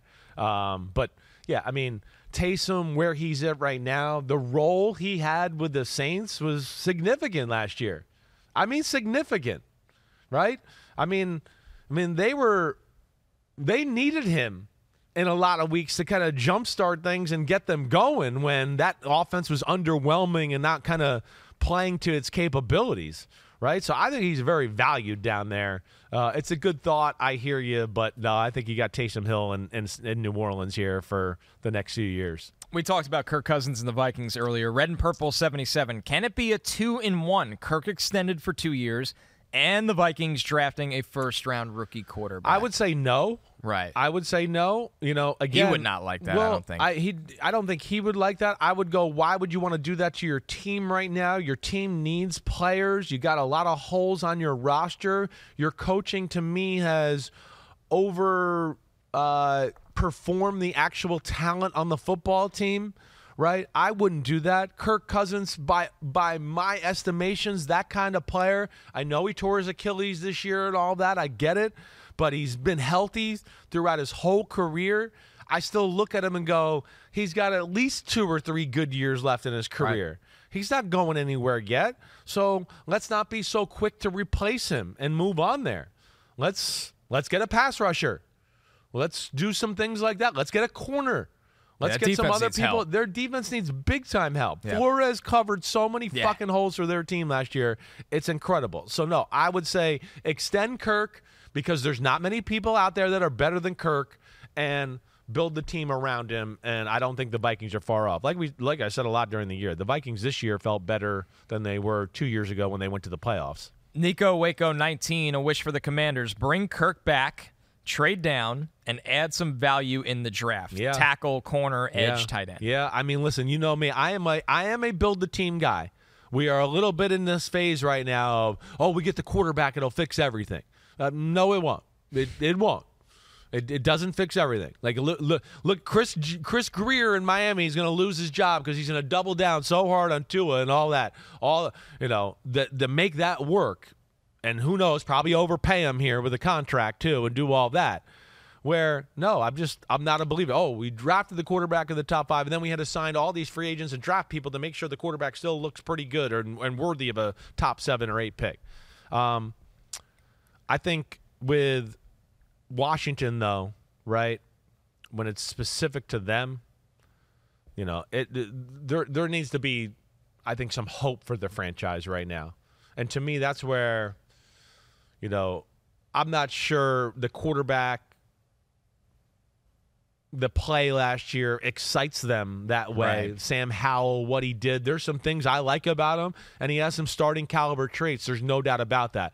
But am I sold he's a long-term starter or anything like that? No, I'm definitely not. The things I worried about with him coming out in the draft are still the same things I worry about.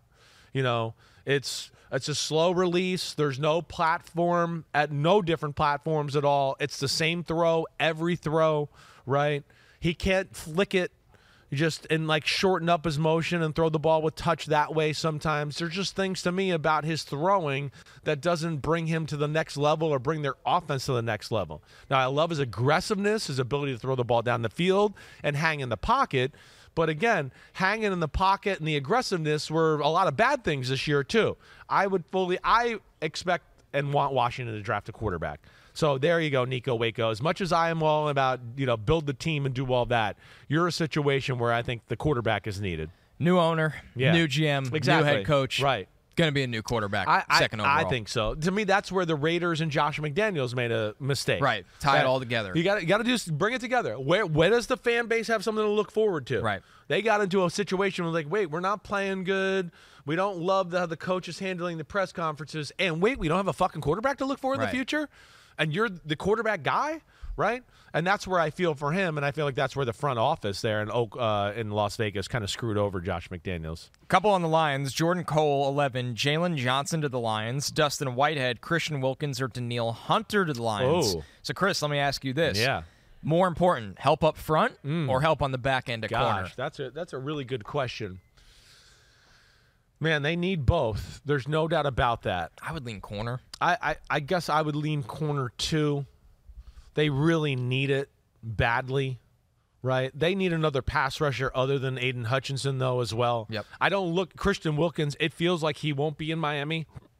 Yeah. I kind of was saying that throughout the year. And, as much as he would help them, no doubt about it. They have big people in the middle. Right. I don't think that's a necessity for them. To me, it is the edge or the corner. And I would say, the corner would be probably more the one I would lean towards. I would. Jaylon Johnson is phenomenal. He is another one. He was my first all-pro corner for sure. Danielle Hunter, it's going to be interesting. I'm be interested to see. Of course, he's super talented. He did have the neck thing a few years ago. Had a really damn good year last year. I'll be interested to see what the price tag he expects to get there. And I would expect he wants something in the mid-20s or something like that. Which I think some teams are going to find very affordable for a guy like Danielle Hunter. Yeah, so Brad Spielberger from PFF, he hits the nail on the head with projections. Yeah. He has Danielle Hunter getting $21.67 million per year over 3 years with 40 of it guaranteed. Yeah. That's a pass rusher contract. It makes sense. Yeah. It does. That does. But to answer that question, I'd go Jaylon Johnson, right?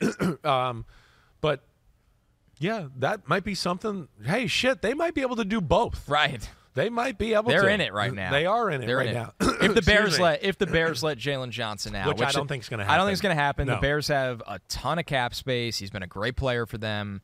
I think he's going to stay there. I would agree. The Chargers, Charger Man 89, Malik Neighbors to the Chargers. They took Quentin Johnson last year. Not a good rookie season. Yeah. Really interesting cap crunch. Mike Williams coming off injury. And a big cap number. It's going to be interesting. Same be said for Keenan Allen. Right. I mean, I think pass catcher is right in play for the Chargers at 5. Could be Brock Bowers, could be Malik Neighbors, could be Roma Dunze. This would be my personal favorite fit for Justin Herbert. They just don't have a guy like this. No. That's that explosive. I think he's closer to DJ Moore in terms of the type of player. Yeah. They don't have that kind of player. No, I hear you there. My question would be, I don't know if that's a Harbaugh move. Right? Good point. That like would get be the Ferrari. Right. He's more build the foundation of the house. That would be my only thing. Yeah. Like, I hear you. The points and their thoughts definitely go through my head. But I also look at them and go, on their football team, okay, the receiver's not the worst we just talked about. You got to hope Quentin Johnson develops, so they got to hope that, right? The Williams contract situation's interesting. Keenan Williams, certainly Keenan Allen's still good to go. But I look at that as going, okay, yeah, I'd like them to upgrade there, but I don't think it's like a major Gotta need, have it. right? You got like Justin fucking Herbert, yeah, right? You got a good offensive line, right? Those are two things I look at the Chargers and go, they're kind of okay. Quarterback, offensive line, and I'd like a little better receiver, but it's not bad. I look at it and go, defensive tackle? Are they going to pay Joey Bosa again and do that? I mean, he hasn't really played much, really, ever since he signed his huge contract. Certainly hasn't performed to that capability, right? You look at that. I think you can get into the corner conversation again with them. There's a lot of holes in that team. I don't see receiver at 5 being a Jim Harbaugh type of move here. I think it's going to be more about physicality, something along those lines. I don't know if there's a D tackle. Not a 5. Not a 5, right? That would be really. So maybe I the like tight Murphy end and Newton, but not a 5. Yeah, maybe the tight end goes there. Brock Bowers. They Right. could trade out. All right, maybe they trade out. Right. Or maybe they're stuck, and then maybe it is Malik Neighbors. Maybe it is. Maybe they'll have no choice. But we'll see. Those are things we'll unpack as we go here. We'll start to get a little better feel for the value of the draft and where it's where it's to be had. We'll see where it goes. Don Michael has a wish for the Steelers. Yeah. Kenny Pickett's hands to grow an inch. Oh, well, they're not gonna. Sorry. Stretch them all you want. Stretch every them all massage. You want. Again, I'm not, Kenny Pickett, a little of the same things that you heard me say about Sam Howell. It's the same worries I had coming out in the draft. There's still questions for me. And again, I know I'm not always right about all these evaluations and all that, but I've been right about a lot of them. Pickett, my first initial thought. If you have to wear gloves, you can't really throw the football. I'm just sorry. It's really like pretty standard.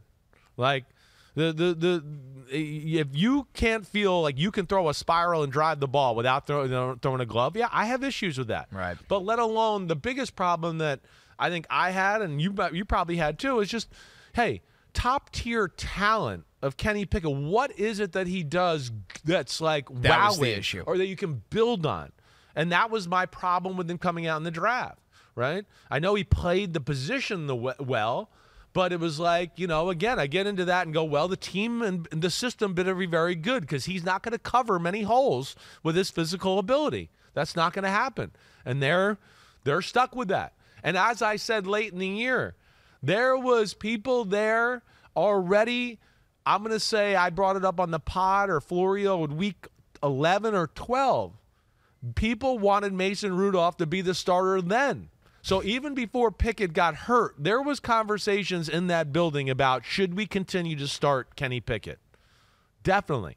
So we'll see where that goes. But, yeah, the Pittsburgh is one of the teams that's the wild card of the whole quarterback conversation and conundrum that goes on out there right now. But I don't think Pickett's going to be able to just – it's not his job this year. And I do think they're going to bring somebody in to make life interesting, make him compete, make him have to work for that job, whatever else. And if he doesn't play great the first 4 games and he is a starter, they got somebody they feel real confident to go to. That quarterback class feels like a good lesson to all of us that sometimes quarterback class just doesn't have that guy. No. I mean, Purdy's going to end up the best quarterback out of the class. Yeah. And nobody thought of Purdy in that conversation at the time. But it was like, there has to be a guy. Went through the Desmond Ridder arguments and the I went to Willis, Corral and Malik Willis, right? And there just wasn't a guy. No. At the end of the day, the Steelers took one as the guy. Corral, I loved his talent. I was like, ooh, he plays small. We had all these off the field things. Malik Willis, you went, oh my gosh, wow, these plays every now and then. But then you were like, man, these are 15 plays in a row that aren't good. Right? It was all Pickett. You were like, hey, okay. He runs the offense and makes nice throws, but he hasn't seen me say wow or holy shit not one time. Right? So yeah, it was a weird class. You're right. And that was a class where it added a lot of confusion to the first round for sure. I should have learned from myself when describing Pickett that year. I'd always say, man, you hope he can become Derek Carr.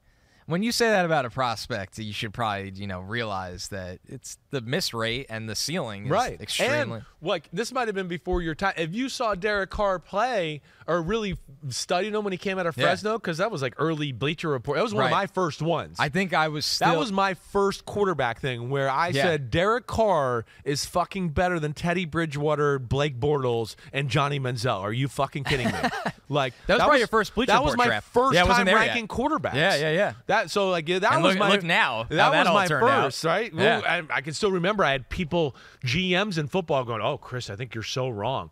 These top 3 quarterbacks are special. It's going to be 1, 2, 3 off the board." And I was like, I wouldn't draft Johnny Manziel in the top 3 days. What are you talking about? It's insane how that talk gets every now and then. But yes, he would. Kenny Pickett was not as good as Derek Carr coming out. That's all I'm saying. Yeah, no, but 100%. I know what you mean. But you were hoping that's what we're going to get one day. And right. I don't know if we're getting that one day. All right, last one here. Pete believes this is from Florio's burner. Whoa. Yeah. Greg Jackson.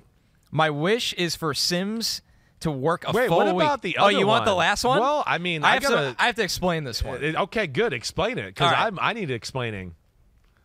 So Pete was very worried, but I'm just going to read it anyway. Okay, read it. All right, this is from Joel M3. Right. My genie wish would be an upgrade at quarterback for the Steelers. We just went through all that. One question for Sims. Chris, are you a full-blown sex addict? And then he put in parentheses, Connor knows. Connor knows. So I'll explain this. Yeah. My draft podcast that I do at PFF is Right. called The Stock Exchange. Right. So the people that listen to it needed a nickname for it. So they abbreviated Stock Exchange with the S and the EX. Right. So they called themselves the Sex Addicts. Okay. It's a good nickname. I am both sex addicts. There you go. Both of them. Yes. The real one and the stock exchange. There we go. Connor Rodgers style. Definitely. It fits our show very well. Yeah. I mean, yes. I like sex though. I do like sex. Real sex. You heard it here. Sims, full-blown sex addict. The last one from Greg Jackson, or according to Pete, could be Florio. My wish is for Sims to work a full week on Pro Football how dare you? Talk. Well, fucking pay me that extra day, Greg. Greg will get you, I'll work that extra day. You fucking pay it for me, man. What happened? You actually took a Come day on. off? Well, no, this time of the year I go 4 days a week. Yes, you don't do the Fridays. Right. Yes. So we have 4 days, 4 days. This week I'll go Tuesday through Friday. I didn't do today. Well, you also do Sunday Night Football. So you do work a full week. During the season, but this time of the year I don't. Okay. Right? So I get a lot of shit, and they give me crap, and they got a little graphic they play on the show with me in the hammock and a pina colada and hanging out, living the good life. Right. But as you know, these 3-day weekends will not be 3-day weekends because the draft eval will consume my life. No weekend. It will consume my life when we get back from the combine, and here we go. And I'm excited for it. It's going to be awesome, but I don't know yet. We'll see. We'll see if cheap-ass Florio, Greg Jackson, will pay me that extra day. I'm down, but Florio's fucking cheap. He's cheap, so I don't know if that's going to happen. That's why he lives in the middle of nowhere, West Virginia. I don't know. That's where he doesn't want to pay for anything, right? I mean, you haven't heard, Howie Roseman made fun of his clothes last year because he doesn't want to pay for new pants at or the shirts. combine? Right, he did. He was like, what are you wearing? That's brutal. He had these big, construction khakis on, right? And, Howie Roseman was like, what are you, 17? What are you, yes, right? So he shamed Florio into buying a few clothes for himself. I was going to say, this week, you're going to be together at the Combine. Yeah. Sitting together. Oh, we're going to evaluate him for sure. I was going to say, now he knows. And Howie's definitely going to, I'm like, Howie, 100%. tell me what you think of this guy over Your here. improvement? Right. Oh, man. All right, last thing out the door before Yes. we go. I had no idea this was coming. I did not know this, but the legend, Peter King, retiring. Football Morning in America, right? All the years, all the great coverage, 40 years in the business. I mean, I grew up with Peter King. Backseat in the car, right? On the way, I think we were going Cleveland to Pittsburgh here. Gotta be training camp. Right? Yeah. This car was great. It's 4 years ago. We had a great, podcast, just sitting in the back seat. The beauty of this, one, when you sit next to Peter, you better ready some burps and some some old man stuff like that. You got to be ready for that, right? The other thing is the fucker didn't press record for the first 30 minutes of the podcast. All right, so we were 30 minutes into the podcast, and all of a sudden I hear, oh no, Oh, no. and he's like, oh, no, I think my elbow hit the record button. So we weren't even recording. We had to start it all over. Speaking to nothing. Right, yes. Speaking to nothing. So in the another back 30 seat. minutes in the car with the burps. We had a long and ride, gargles. so we made it work. That's amazing. But a legend of the sport. Yeah, a legend of the sport. Long-time writer and everything he's when done I with was the little, sport. he was following the Giants. I mean, and my dad, he was at my house when I was 6 or 7 years old. I mean, I've known Peter for a long time. Peter, legend, congratulations to you. Well-deserved retirement. And hopefully maybe we'll get Peter on the pod one time and get some good stories about his 40 years in the NFL and all the things he's seen. It's pretty unbelievable. But congrats, Peter. You the man. All right, everybody. You know where to find us. Connor, appreciate it as always. A blast. Thank you for Love being on updating here. me. Now I'll feel a little bit better talking to some of it's gonna these be awesome. prospects this week. Yeah. I'll have a little feel for them. We'll continue. You know what we're going to do. Free agency draft. We're going to continue to dig in, send questions, whatever else you want me to evaluate. That's what time of the year it is. That's where we're going. Find me and Florio at the Combine all week. You'll see us on Peacock. Again, subscribe, rate, review. We're fucking back. Here we go. It's off-season football. The NFL, it never ends, baby. Connor, you the man. Hell yeah, dude. All right, everybody, be good. You know where to find us. Check us out at PFT2. All right, clap it up.